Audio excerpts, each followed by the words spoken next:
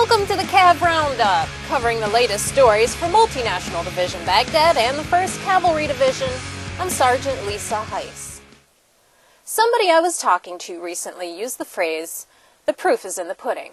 Well, I never really knew where that phrase came from, but I understand what it means. That results are what matter.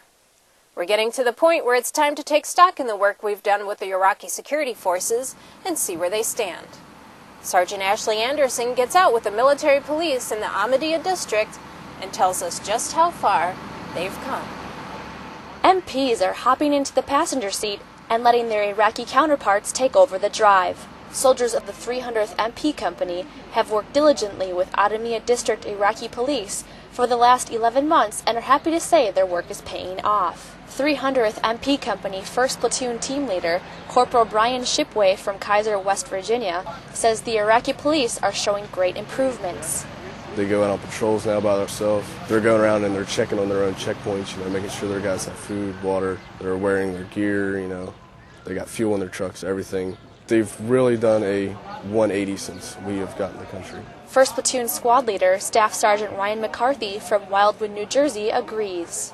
They actually have been coming out here on their own without us, which is a good thing. Community policing, their General Hussein has them visiting schools.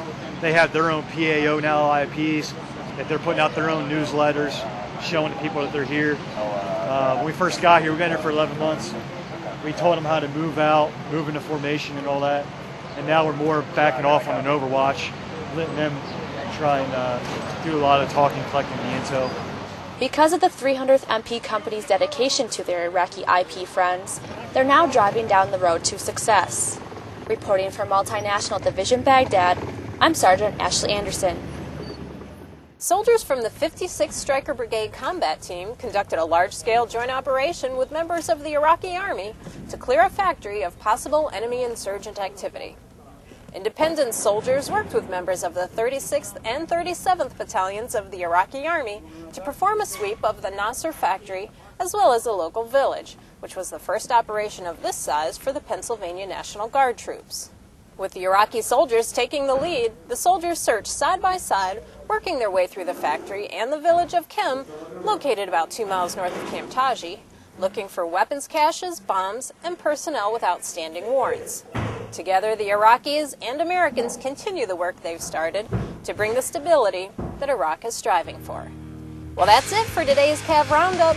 To learn more about the soldiers and units supporting multinational Division-Baghdad and the 1st Cavalry Division, check out our website at www.cavcountry.net. From Baghdad, I'm Sergeant Lisa Heise.